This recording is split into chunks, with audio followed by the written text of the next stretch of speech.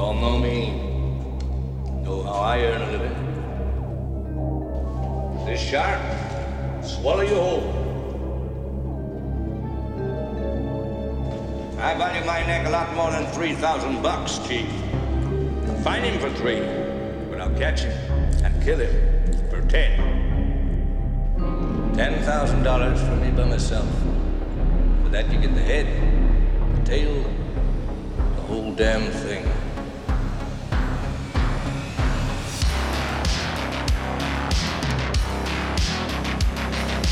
You yell shark, we've got a panic on our hands on the 4th of July. Mr. Vaughn, I pulled a tooth the size of a shot glass out of the wrecked hull of the boat out there, and it was the tooth of a great white. A what? You're gonna need a bigger boat. Love to prove that, wouldn't you? Get your name into the National Geographic. Now, I'm not saying that this is not the shark. It probably is, Martin. It probably is. It's a man-eater. It's extremely rare for these waters. But the fact is that the bite radius on this animal is different than the wounds on the victim.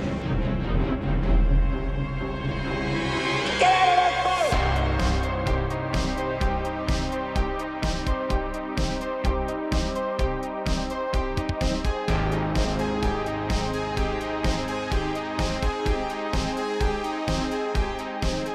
Well, this is not a boat accident. There wasn't any propeller. There wasn't any coral reef. And it wasn't Jack the Ripper.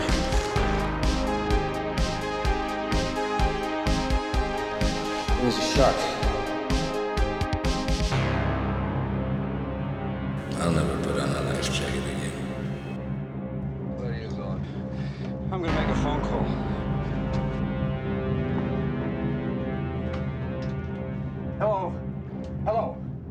Hello, Mayday, Orca. Coast Guard? Coast Guard, this is the Orca, do you read me? Coast Guard, this is the Orca, do you...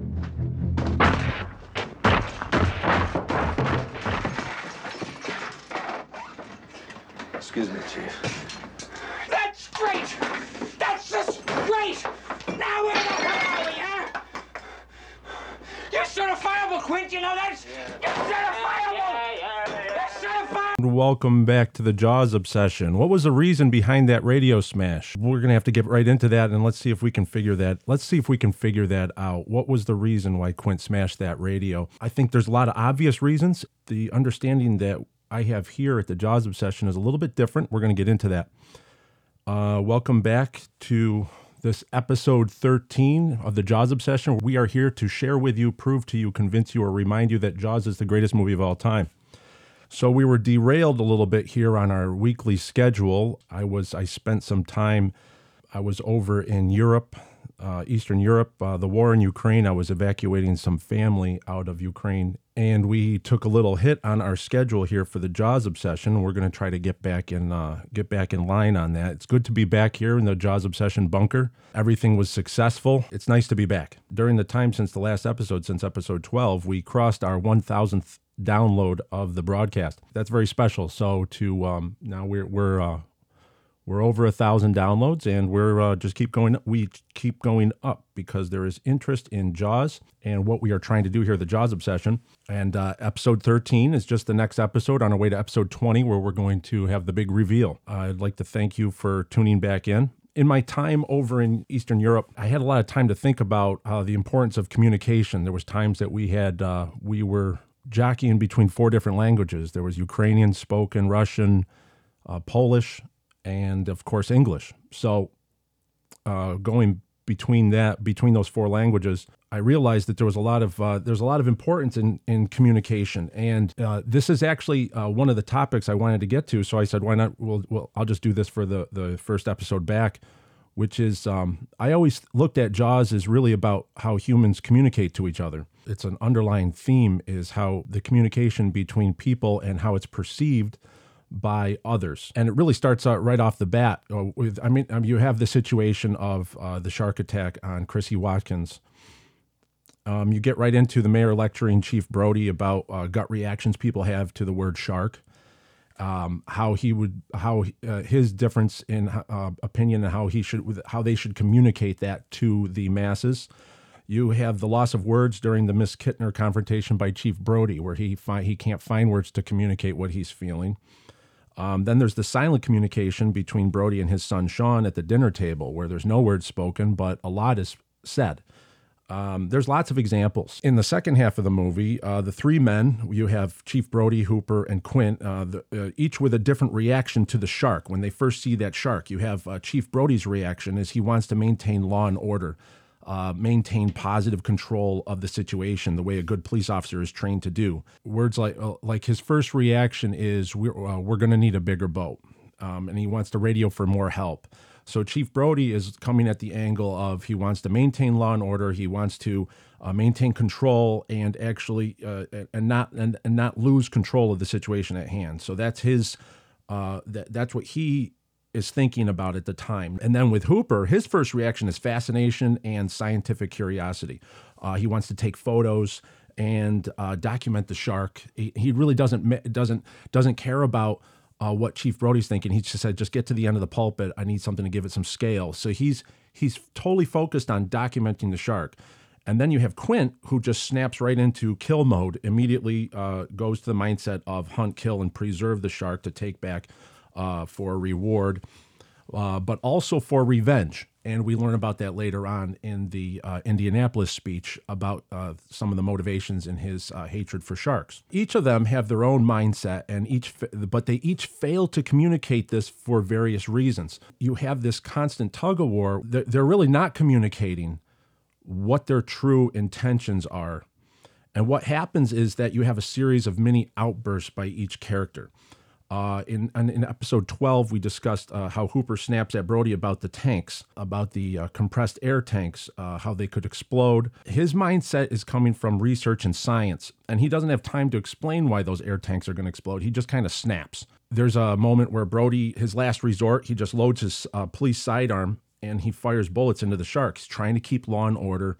He's trying to end it quickly, and he doesn't even talk about what he wants to do. He just goes and does it, just goes and grabs his gun. And so you have these, they're each coming with this three different mindsets. Another one you could say when Hooper goes and instead of just attaching the barrel to the line, like Quint orders him to do, he goes out and he gets the strobe light to attach to the barrel. So it's like his way of trying to get his mindset over Quint's. Quint's is to hunt and kill. He wants to study and track.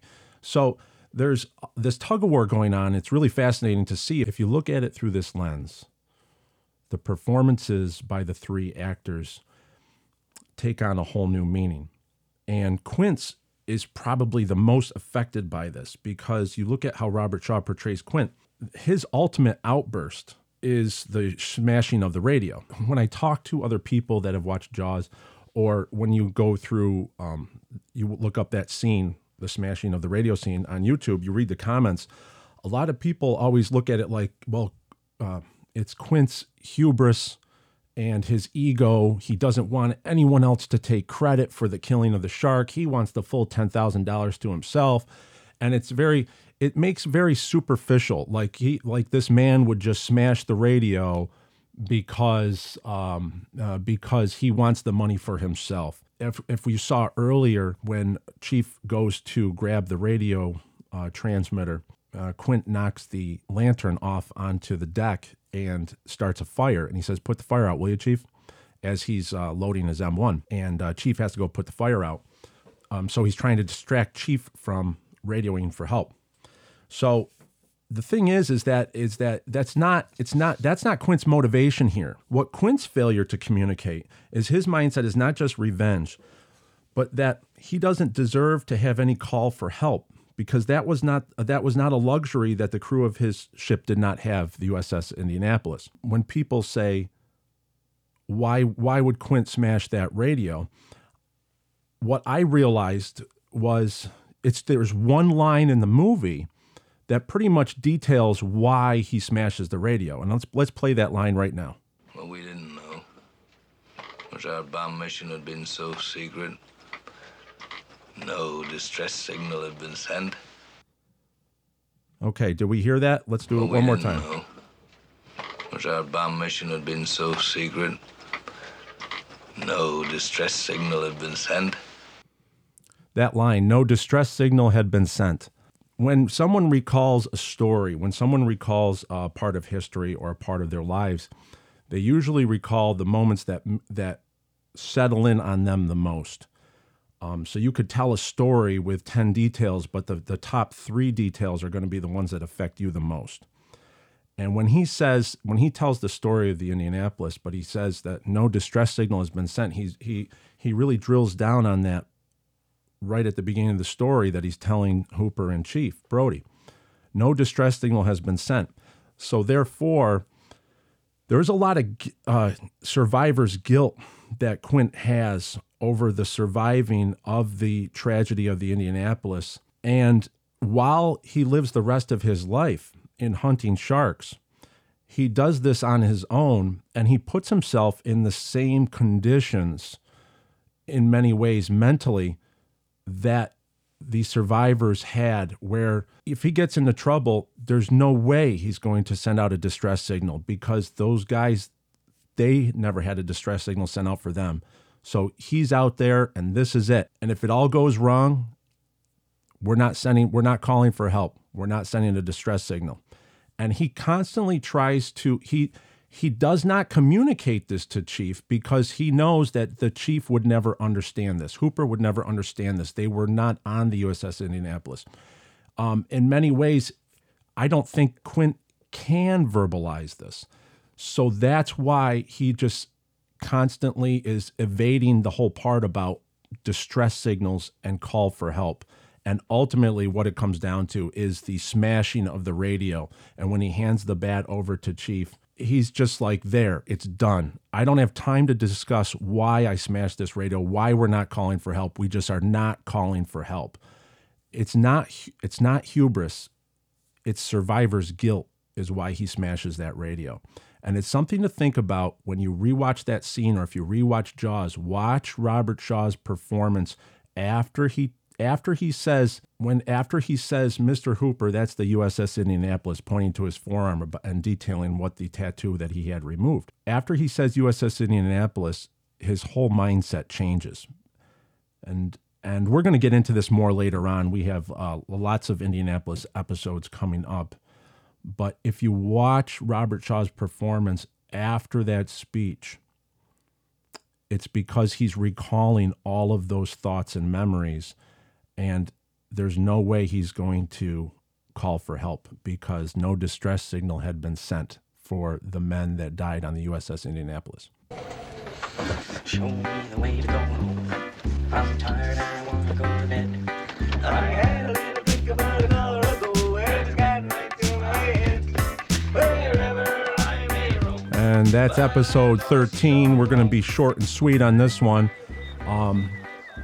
I think it's actually that if at this mindset is how we are approaching Jaws at the Jaws Obsession, taking the movie and diving deep inside in order to find out the real performances. And it all adds up. It all adds up into what we're going to find out on episode 20. And it's going to add up to something really fascinating. So I'm excited. I'm excited to get back to work on it. Now that I'm back in the Jaws Obsession bunker, it's good to be home.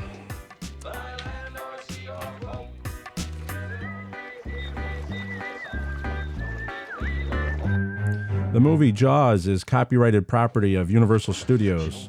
Any references and sampling from the movie Jaws in this episode is intended to fall within Section 107 of the Copyright Act. The copyrighted materials are fairly used for the purposes of criticism, comment, reporting, teaching, and research. The materials used here are protected by the fair use guidelines of Section 107 of the Copyright Act. All rights reserved to the copyright owners.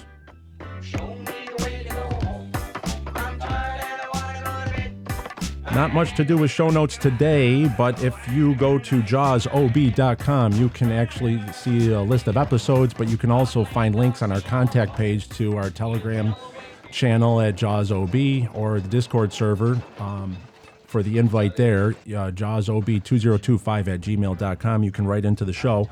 Let us know what you think. Any comments, concerns? And we'll get back to you right away on that. So please visit jawsob.com. Look forward to hearing about you. Look forward to hearing from you. Thanks for listening. Until next week, farewell and adieu, and show me the way to go home.